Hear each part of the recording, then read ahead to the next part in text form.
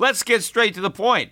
You want to grow your portfolio to deal with the rising cost of inflation, to pay off your debt or your mortgage, pretty much anything standing in the way of you and financial freedom, right? Well, with Yahoo Finance, you can get access to the news, data, and tools that you need in order to help you reach that financial freedom. And when it comes to your financial future, you think you've done it all. You've saved, you've researched, you've invested all that you can. And now you need to take those investments to the next level by using what every financial great uses. Yahoo Finance. For more than 25 years, Yahoo Finance has been the brand behind every great investor. They're the #1 finance destination, producing a holistic look at the financial news cycle, including breaking news, original perspectives, analyst ratings, independent research, customizable charts, and so much more. For comprehensive financial news and analysis, visit the brand behind every great investor, yahoofinance.com, the #1 financial destination. That's yahoofinance.com. Traffic jams, tailgating, pileups. Ugh, the joys of driving. How could it get worse? The federal government wants to have a say in what you drive. That's right. The Biden administration's EPA is pushing mandates that would ban 2 out of every 3 vehicles on the road today. Don't let Washington become your backseat driver. Protect the freedom of driving your way. Visit EnergyCitizens.org. Paid for by the American Petroleum Institute. The Peter Schiff Show.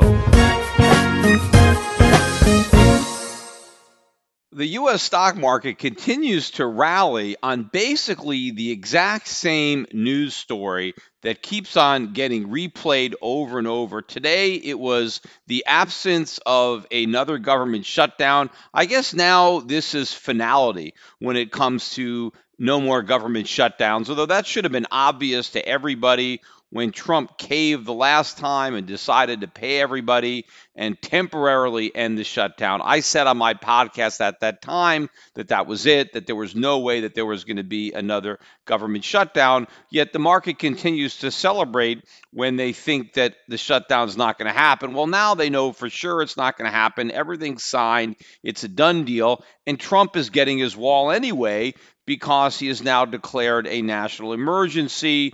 And so because it's a national emergency, we are now going to pull these funds from other parts of the budget, and we are going to build the wall. Of course, the real national emergency is not the lack of a wall, right? The failure to build a wall, but building up the national debt, the $22 trillion national debt.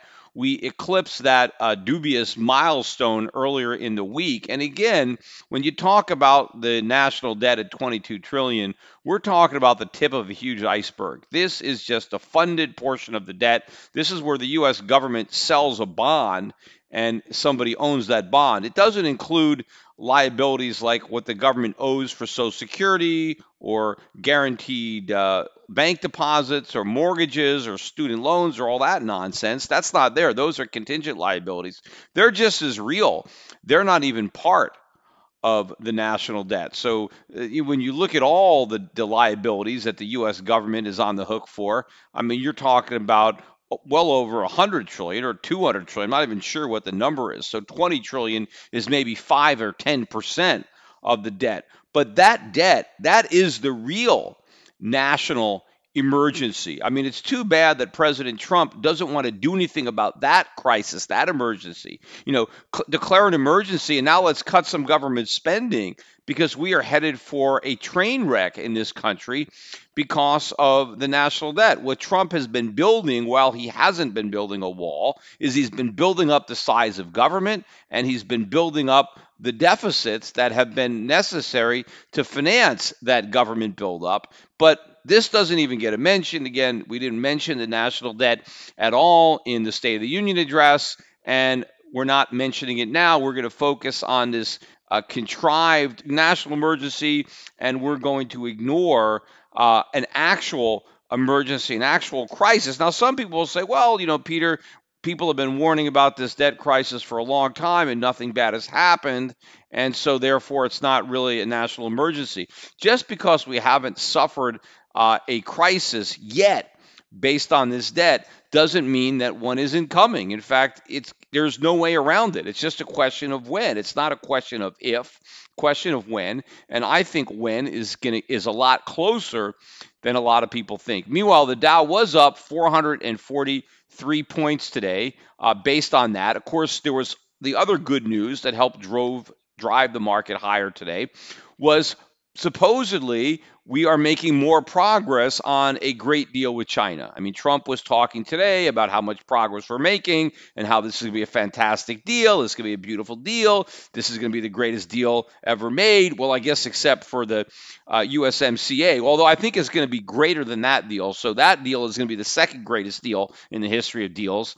And this new deal is going to be the greatest deal ever, even if it accomplishes nothing. But whenever Trump talks positively about the progress that we're making on a deal, the markets just run with that story. And as I said, there's only so much mileage you can get out of rehashing the same story. But believe me, when we get a deal, the market's going to sell off on that news if it hasn't already sold off before then, which is a reason that Trump may never want a deal, because as long as he can dangle the prospects of a deal in front of the market and it keeps rallying, why would he want to actually ruin that by actually coming out with a deal, actual fact that the market could sell off on after they've been bidding up the rumor for so long? The broader market, though, not as strong. The NASDAQ only up 0.61% today, 45 points. The Dow's 443-point increase was 1.74%. Gold, though, also continuing to rise. I'm not sure if this was the highest close of the year, but it was pretty close. Gold was up almost $9, closed just over 1321. So the gold chart still looking pretty good. Gold stocks had a positive day. I mean, they were up, I guess, a little bit more than the overall market, but nothing spectacular coming from the gold stocks. The oil price continues to notch higher. We closed up $1.34, better than $56. This is the highest close, I think, of this year, and we are breaking out, I think, in a very bullish formation. As I've been saying, I think oil is put in a bottom and it's headed higher. And this is actually not good news for the U.S. economy. It's going to be bad news because Americans were catching a break in the form of lower gas prices, and that break is going to be going away. Meanwhile, the market has to continue to ignore all of the bad economic news that has been coming out, right? As they're focusing on this trade deal or the lack of a government shutdown or the fact that the Fed is no longer hiking rates. In fact, if you look at the probabilities now, the official probabilities, the markets are now believing that there is a higher probability that rates will be cut in 2019 than raised. Now, I think the markets are correct, but it's taken a while for the market to come around to that. I mean, imagine a few months ago, I was the only one saying this, right? I was the only guy out there saying that I think if the Fed hikes rates in December of last year, that their next move would be a cut. Nobody believed that. People thought that was crazy. Now that's the consensus. We've had a complete 180 where people have come around to my side of the argument in that the Fed is going to cut rates or more likely have a cut than a hike. I do think, though, the market is underestimating how aggressive the cut's going to be. I mean, maybe they think, the Fed might cut rates 25 basis points. I'm pretty sure that the first cut is all the way to zero. I don't think they're going to make baby steps. I think by the time they get around to cutting, they're going to be pretty damn scared that things are really coming unglued. And I think if they just cut a quarter point, I mean, they really risk a bigger collapse and then having to cut more. So my thinking is if they cut, they're going right to zero. They're not going to monkey around. And in fact, I think they're going to be going right to quantitative easing. In fact, Fed Governor Brainerd came out, I think, yesterday in an interview, and she said that she believes that the Fed should end its quantitative tightening program, right? The unwinding of its balance sheet. They should bring that to an end this year, right? This is what I was saying, that not only would the Fed abort their attempt to normalize interest rates, but they would abort their attempt to shrink their balance sheet. And now here you have the Fed admitting, I think we should cut off the unwind this year, which means that the balance sheet is still going to be huge when the Fed is finished shrinking it. And of course, what is the next thing they're going to do? They're already talking about this now, that quantitative easing is no longer just an emergency policy, for a financial crisis. This is just another tool that the Fed has in its toolbox to deal with normal recessions, normal cyclical declines. And the reason the Fed needs this tool is because the Fed knows they're never going to get interest rates high enough so that they can cut interest rates and make a difference. Since we're stuck so close to zero, that cutting rates like from 2%, right, is not going to provide enough stimulus. So quantitative easing is all they've got. But quantitative easing isn't going to be enough, because the next time the Fed goes back to that well, it's going to be empty, in that when they do it, the dollar is going to crash. Now, the dollar hasn't crashed yet. A lot of people might be thinking, hey, what's going on? I mean, we've had the Fed do a complete about face from hiking rates to cutting rates. We've had a complete about face from the balance sheet unwind is on autopilot as far as the eye can see till we're going to end it this year, right? I mean, a complete 180.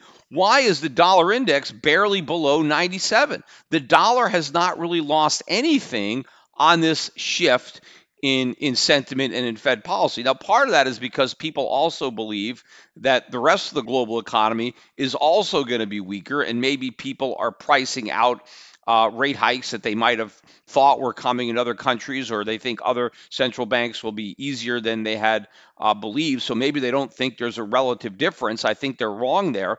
But I think the main thing is just people are really clueless and oblivious to what's going on, kind of like a deer in a headlight. I mean, they don't really know what to do, and they're just kind of frozen. I remember the subprime market. We had the hedge fund that was short subprime. And I remember at the very beginning, when subprime really started blowing up and we started seeing these big bankruptcies in the sector, and I was looking at our hedge fund and we were short these subprime bonds. They were BBB rated bonds, and the bond prices were not falling. They were still actually showing above par. And I remember, talking to the guy, Andy Lottie, who was actually managing the portfolio for us, like, what is going on?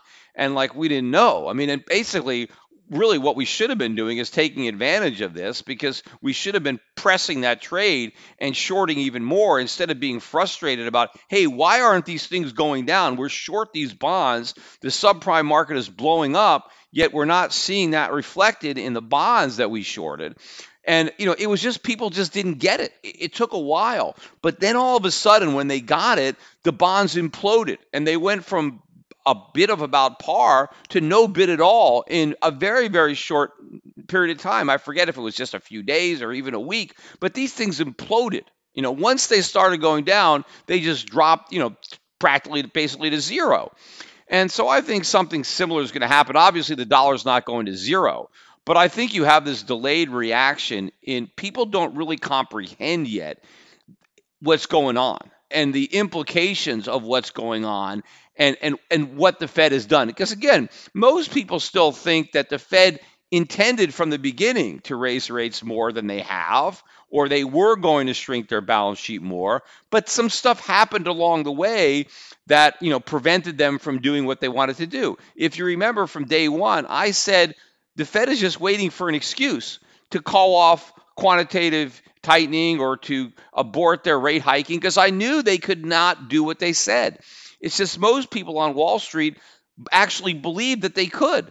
And they still think that they would have, but for some other events in the global economy that have kind of intervened and that have kind of changed the picture. That's not true.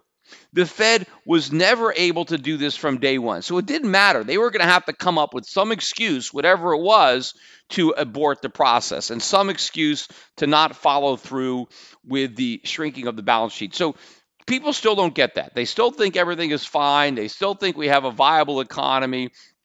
And so they're still buying the dollar.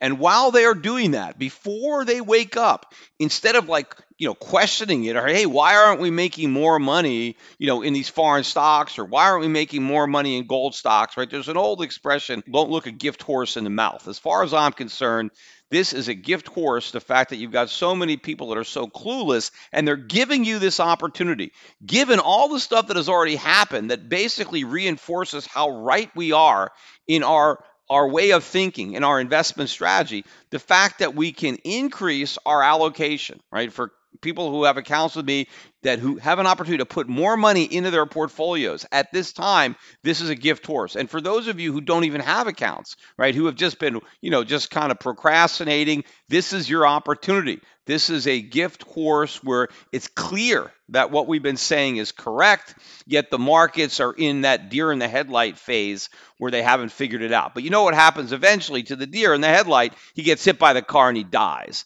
And I think that is what's going to happen to people who are stuck in the U.S. market, stuck in the dollar, stuck in U.S. treasuries. They're going to get plastered by this car. Some of the economic news that has just come out this week that is being ignored. Look at the retail sales number that came out yesterday. Right? They were looking for a gain of 0.1. I mean, not a big number, but they were looking for a gain of 0.1. And then less autos, they were looking for flat. Less autos and gas, they were looking for a gain of 0.4. And the control group, they were looking for a gain of 0.4. Here are the real numbers. Retail sales, headline number, down 1.2%. That is the biggest drop in almost 10 years. You got to go back to the Great Recession, 2009, to find a bigger drop in retail sales than that. Ex-autos down 1.8. 1.8! Less autos and gas down 1.4. Control group down 1.7. Horrific number. I mean, I'm watching CNBC. The number comes out. Everybody is scratching their head. Nobody can figure it out. I mean, they think it's like a one-off number, some kind of a glitch. They say it doesn't make any sense. What's changed? I mean, the consumer's in such great shape. This has got to be an aberration, right? Everything is fine. I mean, they can't possibly accept that this number is real, right? So they just want to dismiss it. They're waiting for it to be revised or changed. And I remember going back to earlier in the fourth quarter of last year, I was saying that I thought that we would have a weak holiday season for Christmas. And I remember when we got the initial numbers coming out of maybe MasterCard, there was some indication that the Christmas season was going to be strong. I remember on my podcast saying, I don't think so. Let's wait and see. Let's wait for the final numbers. This doesn't make sense to me, given what I know is happening in the housing market, given what I see in the auto sector and retailing of financials. I just didn't see how we were going to have that strong a Christmas. And it turned out I was right. It was a disaster. This was a horrible Christmas. And the people who thought it was going to be a good one, they were wrong. And so now, based on this bad economic data that's coming out, and we got some more bad economic data today when it comes to industrial production. We got that number for January. So this is a Q1 number in 2019. And they were looking for an increase of 0.1, and instead we got a decrease of 0.6. And the manufacturing number was supposed to be up 1, and it was down 0.9. And even capacity utilization dropped sharply from 78.8 to 78.2. This really, again, evidences a weakening economy. I mean, if you look at the Atlanta Fed, they reduced their number for Q4 of last year down to 1.5. It was like 2.7 before this revision down to 1.5. Remember, I was saying that during the semi-government shutdown, there was a lot of economic data that wasn't coming out, and my thought was it was probably bad. So the government was probably happy that this data wasn't being released because it would provide evidence of a weakening economy. Of course, evidence that the markets don't really care about because now they care more about the fact that the Fed is not hiking rates anymore. But again, not hiking rates isn't enough, especially when you have these lofty earnings estimates. But as I've said many, many times, this economy can't take 2.25% interest rates. There's just not enough stimulus there. The economy can't take quantitative tightening, even if it's a smaller amount than the market was bracing for. This market needs QE. We need massive money printing. We need 0% interest rates to keep this bubble from deflating. Now, of course, we don't need it in that it's not good for us. It's bad. We need it just like a drug addict needs drugs to stay high, right? I'm not arguing that, heroin is healthy, but if you're a heroin addict and you want to feel good, well, you take more heroin. If you stop taking heroin, you're going to feel lousy. And so if you're just trying to artificially prop up the economy, what the Fed is supplying now, the amount of heroin is just not enough. When you have a big enough addiction, you need a certain amount to satisfy, your tolerant level for where you are on that drug. And we need a lot more than 2% rates and this quantitative tightening.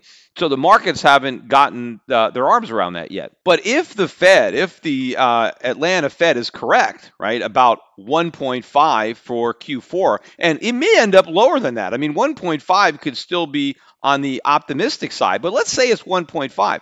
If you take the other 3 quarters of 2018, and assuming that none of them ever get revised, that would mean the entire year of 2018 would come in at 2.85%. So in other words, we're still not 3. Trump's been bragging about how he's been able to create 3% economic growth, a milestone that Obama never achieved in the 8 years that he was president. Well, if the Atlanta Fed is right, he wouldn't have achieved it either, because his first year, I think, was 2.2 or 2.3, and his second year, maybe it's going to be 2.85 or something like that. And whatever this year ends up being, this year, 2018 or last year, that's the high water mark. It's all downhill. And I've been saying that pretty much this entire year, that 2018 GDP is the best that Trump's going to do. And so if he doesn't hit 3% in 2018, he's never hitting it. In fact, even if we don't get a recession in the next year or two, which I think is a big if, because I think we're going to get one.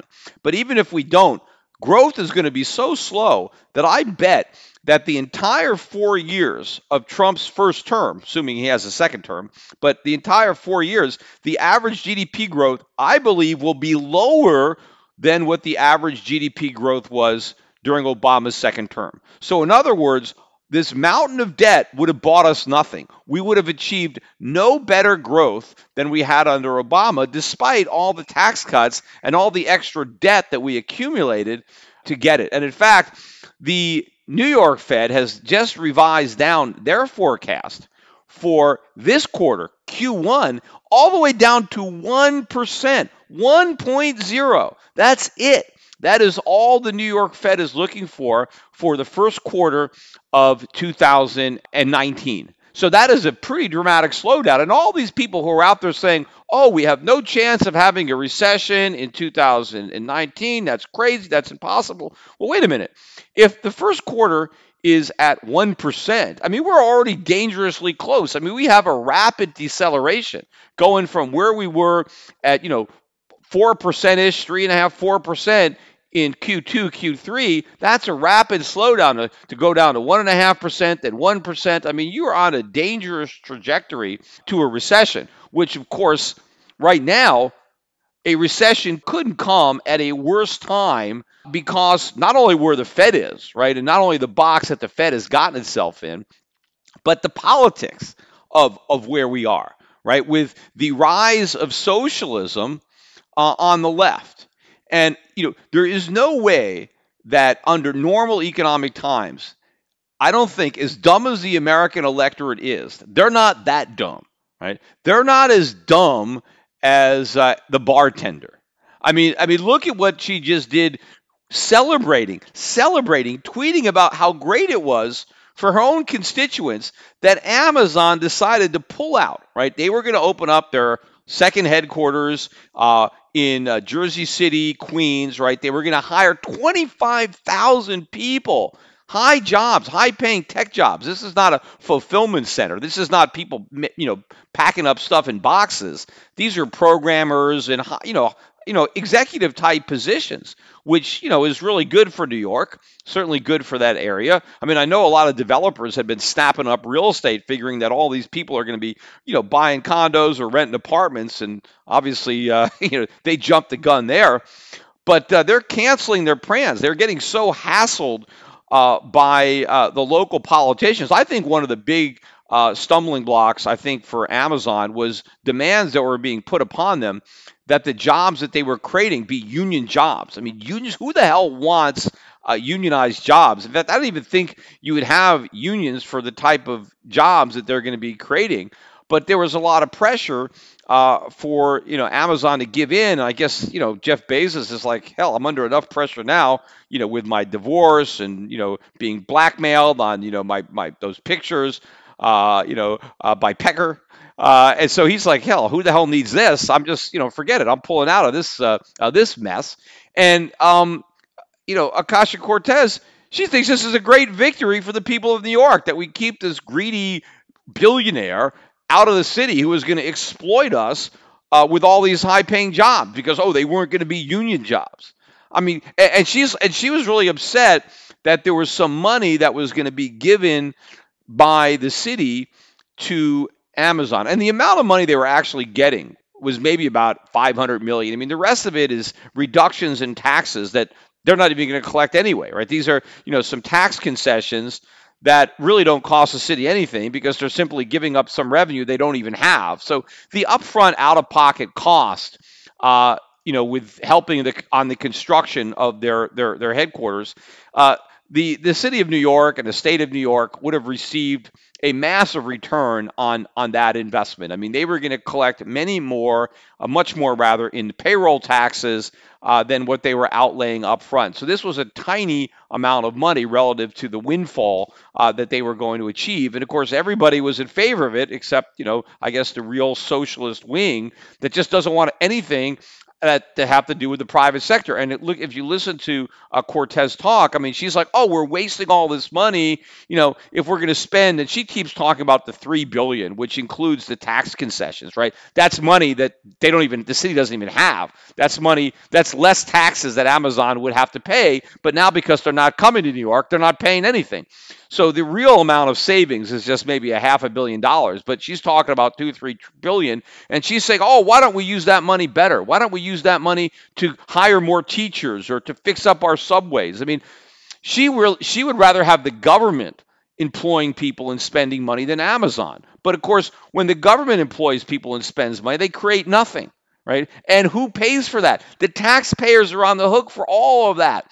When a private company comes in, it doesn't cost the taxpayers anything.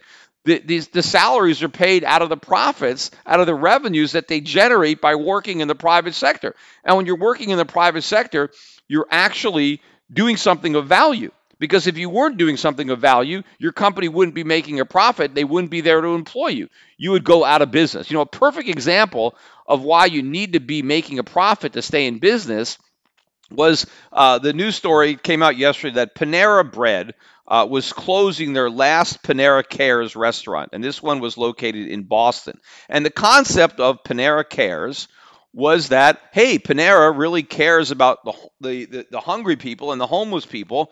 And so we don't want to discriminate between customers who can afford to buy a lunch at our restaurant and those who can't. So we're just going to let customers pay whatever they want. So if you're homeless and don't have any money, then you eat for free. And if you have money, we'll just contribute what you think is fair to keep the whole store in business. And so maybe the wealthier customers will pay a little bit more, and that extra money will make it possible, for the poorer people to pay less or to pay nothing. Well, obviously, you don't have to be a genius to know how that experiment is going to end. I mean, everybody's going to abuse it. People are going to come in there and eat a bunch of food and pay nothing. I mean, when you have the option, hey, pay what you want, right? Well, people don't want to pay. I mean, that's how people are. I mean, liberals are great when it comes to spending other people's money. But here is a situation where literally, the left, the liberals, failed to put their money where their mouth was. Because they wanted to eat all this fruit at Panera Cares, but they didn't want to pay for it. And they didn't want to pay enough to keep this restaurant open so that the poor people would have extra money. So now they're shutting down. I've always joked about opening up Liberal Cafe, but now I would call it Green Cafe, right? If I opened up my own restaurant and I called it Green Cafe, right? And I said, hey, here's the deal. All of you, liberals, all of you disciples of the bartender, I'm with you. I hear what you're saying, and I'm going to open up Green Cafe. And number one, all the electricity is going to be from solar panels, right? Or a windmill that I'm going to build. And so not only am I going to use that to electrify the restaurant and have lights, but we're going to cook, right? Just on solar and wind. I mean, it's going to be 100% green, right? Nothing else, right? And I'm going to pay all my workers, no matter how minimal the skills are. I'm going to pay my bus boys. I'm going to pay the people that mop up the restaurant at night. I'm going to pay them all enough money to support an entire family. And I am going to give them paid vacations. I'm going to give them great health care. I'm going to give them a pension, right? I'm going to give all these unskilled people these great jobs that you think they all deserve, right? I'm going to do all that. And, oh, by the way, I'm not even going to make a profit for myself. I'm going to run the entire business just to break even. So I'm not even going to take a profit. So there's zero profit for me. That's my contribution. I'm going to run the Green Cafe just to break even, because of course I have to break even because I'm not willing to lose money, right? I can't subsidize it, but I won't make any money. I'll contribute my efforts and my time, but I need to collect enough from my customers just to keep the doors open, right? Okay, everything is great. So now I have my menu, right? And let's say I have to charge, $75 for a hamburger, to make it all happen. Right, and maybe a Coca-Cola is $20 or $25, So I have this menu. Of course, everything is very expensive. Why is everything very expensive? Well, because I have to pay all these high salaries, and because I have to cook everything with very expensive energy, right? But I'm helping out global warming, and I'm giving everybody these high-paying jobs. Of course, how long would I be able to stay in business? Like, a week, a day? Would any liberals actually eat at that restaurant? I mean, they would applaud it. They would say, "This is fantastic, Peter. You're a great guy. I love you. You're real." But I'm not eating at your restaurant because it's just too damn expensive. I mean, do you expect me to pay $75 for a hamburger? I'm just going to go next door and there's a burger shop and I can buy one for $6. Well, why can the other restaurants sell one for $6? Because they're not paying people more than they're worth, and because they're using a less expensive form of energy. So liberals will never put their money where their mouth is. What they don't understand is the reason that wages are what they are is because consumers are in the driver's seat. Sure, I'm sure most business owners would love to be able to pay their workers more, but they can't. They can't do it and stay in business because their customers won't allow it, because the customers want to buy an inexpensive product, right? Everybody is competing for customers, and you compete on quality and you compete on price. So if you want to be mad, if you're a liberal, right, and you're upset that some businesses aren't paying their workers enough money, don't be mad at the business owners. It's not their fault. Be mad at the customers. It's their fault. I mean, if you haven't seen my YouTube video where I was at Walmart, and I went out in front of Walmart, and of course I got a lot of hate mail. I was there with my mother-in-law, who a lot of people just assume was my wife for some reason, but I was out there with my mother-in-law, and we were standing there in a parking lot, and I was saying, "Hey, are you in favor of a $15 minimum wage?" Because I'm from an organization, 15 for 15, and we're fighting for $15 minimum wage. Do you believe in $15 minimum wage? Oh, of course. I think everybody should earn $15. And I said, great. That's fantastic. I'm taking up a collection right now. Here's my plan. We want Walmart to raise their prices by 15% and give all the extra money to the workers.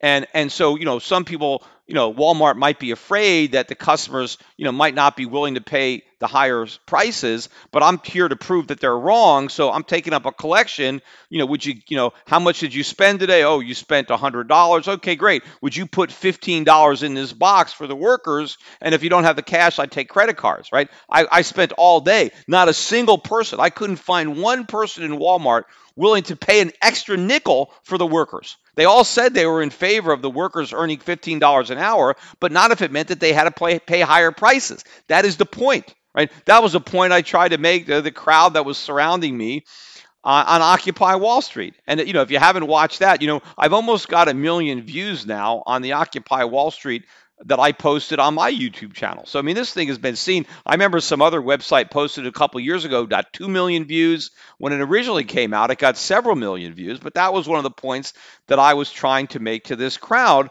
and a lot of people just can't accept that. It is the consumer that determines wages. It's the consumer that determines prices. The customer is always right. That is the beauty of free market capitalism. The consumer calls the shots. And all these billionaires that the bartender hates, they got their billions because they figured out how to satisfy consumers. They won the battle to provide consumers with the highest quality at the lowest price. And they made their money. They enriched themselves by successfully enriching others. There are plenty of people who go into business and fail and who lose money because they can't succeed, because they don't give the consumer what the consumer wants. They don't anticipate the consumer's needs and the changing trends. I mean, it's not easy to become a billionaire. That's why so few people are billionaires.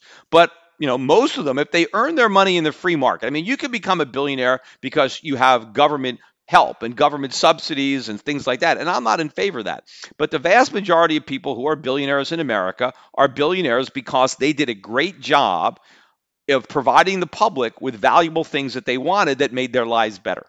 And so from that perspective, the more people who can become billionaires, the better, because that means they did a great job of enriching us. And it doesn't matter if the people that enrich you enrich themselves. Don't worry that somebody else has more than you. Just worry about what you have. The problem is when everybody worries about the guy who has more than them and they vote in socialism, then everybody suffers. Everybody is impoverished. You don't share the wealth, you share the poverty. It always backfires. That's why, the most dangerous words in the English language are "I'm from the government and I'm here to help you." It's unfortunate that so few Americans seem to understand the wisdom of that. Anyway, I want to finish up this podcast on this President's Day weekend. And first of all, I might as well say that. I mean, I just do not like President's Day. I want to go back to Washington's birthday. I mean, I want to celebrate George Washington on President's Day. I don't want to celebrate Barack Obama.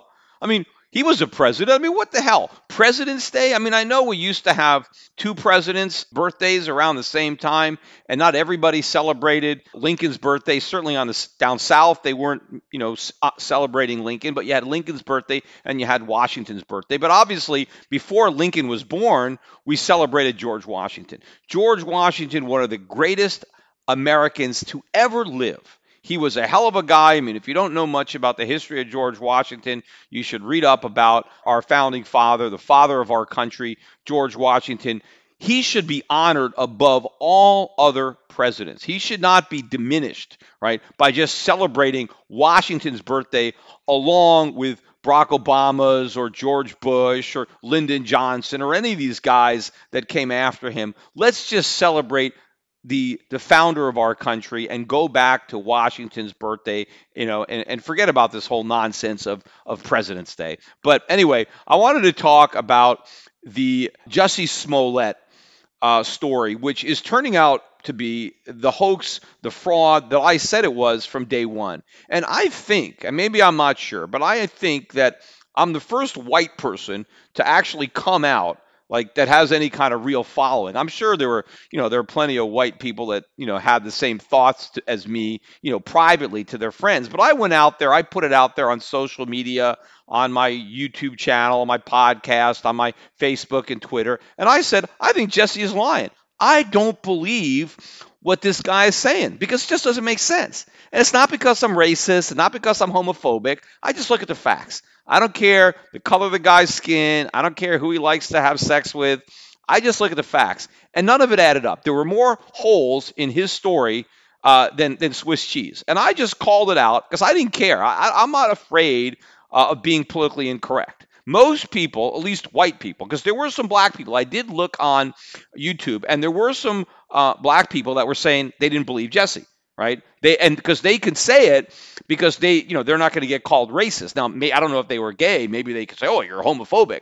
But it's okay if you're black and you can criticize someone else as black because at least they can't say you're a racist, right? If you're black. I mean, maybe they call you an Uncle Tom, but they can't say you're a racist. But a lot of white people were afraid. Oh, what are you, a racist? You don't believe him, right? You just got to believe the victims. Why? Just because somebody says something, I don't believe what somebody says. Right? I want facts. I want proof because people lie. I mean, I know that. I mean, people lie about stuff, especially when they have an incentive. I mean, I never even heard of this guy. I never even heard of the show that he's on. I mean, it's a hit show. I never even knew it existed. I know about it now. I know about Empire. I know about Small. I know all this stuff. I had no clue. So if you're an actor and you're kind of obscure, and maybe you're known in a small community, maybe the black community knew this guy, but maybe the broader community didn't know who he is. So certainly publicity, people have done publicity stunts. I mean, he's not going to be the first actor to just do a stunt just to call attention to himself. I mean, and of course, with all the politics out there, I mean, hey, MAGA loving guys, attack this guy. I mean, it just all seemed too convenient. But the media is just eating this up because this is what they live for. This is the narrative, right? The Trump supporters are bigots and they're homophobes. So whenever they get a story that validates that narrative, they just run with it. They don't bother to ask any questions. They don't look for any holes in the story. They just immediately go with it like it's true. And if anybody doubts it, oh, you're just blaming the victim. You're victimizing him again. I mean, you've got to believe him. Why? Tell me something that's plausible, and maybe I'll believe it. Give me some facts. But I pointed out all the holes in this story. So we've got some new information. So I want to discuss this now. So it looks like he did tell the truth about some things, because remember I said, there's no way that somebody threw a rope around his neck, right? I mean, who's going to be walking around Chicago at 2 a.m. on 30 degrees below zero, carrying in some rope, right? I mean, people don't walk around with, and it wasn't just rope, it was already a noose, right? So it's just people just walking around, with nooses and bleach. So I didn't believe that anybody threw a noose on his head, and I didn't believe that anybody threw bleach on him. And apparently, I think that might not, I may have been wrong. 2 people may, in fact, have thrown the noose around his neck and poured some bleach on him. And in fact, it may be the 2 guys that were shown, the only 2 people that were shown other than Smollett in the cameras, because they have all these security cameras all over Chicago. Remember, I mentioned on my other podcast, they got the entire thing. They got him walking to and from the Subway restaurant. There's just 1 minute where they don't have him on camera, and of course, nothing happens during that minute, so they can't see anything, right? But they did have a picture of these 2 guys, right, dressed, in clothing, but you really couldn't make out their faces. You could just see that one is quite a bit taller than the other, but there's 2 guys walking calmly. They're not running, they're kind of walking. And it turns out that those 2 guys may in fact have actually thrown the noose around Jussie Smollett's head and poured bleach on him. And in fact, when Jussie did an interview the other day and he saw that picture, he said, yep, that's probably them. I'm pretty sure, I'm 100% sure those are the guys who did it, even though you can't see their faces at all. Right? You can't see anything that would let you know that those are the same 2 guys. But he says, yep, that's it. Those are the 2 guys. And you know what? He's probably right. Those are the 2 guys. Oh, and by the way, in his story too, he changed his story again. And Jussie now, not only did he fight back, right, but he basically scared the guys off. He's basically saying now that, initially one of the guys yelled out at him, he called him the N-word and you're a fag. And stuff like that. And then apparently, Smollett got real tough and say what? What did you say to me? You talking to me? He got real tough. And then the guy punched Jussie in the face. And so Jussie just punched him right back. And then they ran away. He noticed later that somehow they had slipped this noose around his neck, but he scared him off. And basically what he was telling the woman who was interviewing him is that, hey, people think homosexuals, gay people are weak. We're not weak. We're strong. And I kick ass, right? He scared these 2 guys away. And these are actually some big guys. They're actually bodybuilders. But that's as far as the truth goes, because now we're actually getting the story. It turns out that these 2 guys, most likely, now of course, not 100%, but this is what it looks like most probable. The police in Chicago have figured out who these guys are, right? And number 1, they're not white. They're black. They are from Nigeria. So they're pretty black. They're not even like American blacks where, you probably have a lot of white blood in them, so they're not that dark. These guys came from Nigeria. So these guys are black, right? There's no way that Smollett could have confused these guys and thought they were white.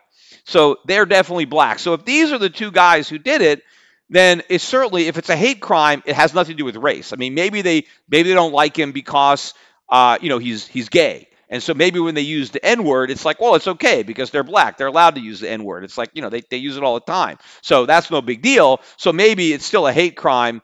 And, they did this because, they don't like gay people, not that they don't like black people because they're black themselves. But it turns out also that one of these guys, if not two of them, but at least one of them is an actor and was an extra on Empire, the same series that Smollett is a regular on. And in fact, these guys are buddies. They work out at the same gym, and Smollett follows them on Instagram. Now, so now, what are the odds that the only two people that happen to be walking around at night in Chicago in 30-degree below temperature at 2:30 in the morning, the only two people that happen to be walking around that are captured by the security camera are friends with Smollett? Talk about coincidence, right? Because obviously these guys are friends and they're black, so they can't be the two guys that attacked him. If he really was attacked by some homophobic, racist Trump supporters, they had to be some other two guys that did that. And so these two guys just randomly just happen to be there, and they happen to be caught on video, and what do you know? They're buddies with Smollett. No way that is a coincidence. So obviously, these are the guys. These are his friends. And if they're his friends, then they were in on it. They orchestrated it. The whole thing is a hoax. They were there to try to, play this thing up. And you might be thinking, well, how did the police find these guys? If you look at the photograph, you can't see anything about them other than their relative size difference and that they're both big, right? And one is a lot bigger than the other, but, or a lot taller than the other. Well, here's how they found it. Remember I mentioned, and this was another thing that just didn't smell right to me, and I mentioned it on my podcast. The police wanted his phone records because he told them that he was talking to his manager at the time of the attack. And so they wanted the phone to kind of, get some more clues to narrow down the time window to help them find the suspects, right? And so Smollett refused to hand over the phone. And of course, he makes up some excuse that, well, I can't hand over the phone because, I got some personal stuff on there. I got my partner's phone numbers on there.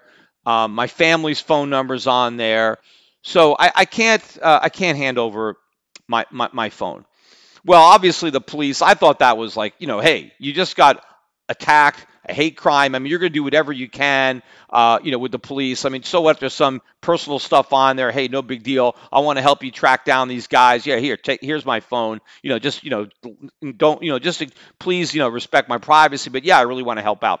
So the police went and they got the phone records directly from the cell phone company. But they also kept talking to Smollett saying, hey, we want your phone records. And so Smollett basically printed out some kind of a spreadsheet or a PDF of his entire phone log, except he edited it. He took out phone calls that he did not want the police to see. So what the police did is they compared the doctored up, dummied up phone log that Smollett turned over to the actual one that they got from the phone company, and they saw what numbers weren't there. And they did some research on those phone numbers, and they also, I guess, ran the log of the car services, Uber and Lyft, to see, hey, did anybody with this cell phone, take a ride, use one of these cars to get to or from this vicinity during this time period. And they found it. That's how they found the guys. They used Lyft, which, shows you if you are going to commit any kind of a crime, do not use, Uber as your getaway car. You're going to get found. But anyway, so they were able to track them down with a cell phone and, the Lyft, and they actually found the apartment where these guys are staying. And apparently, they found some bleach there.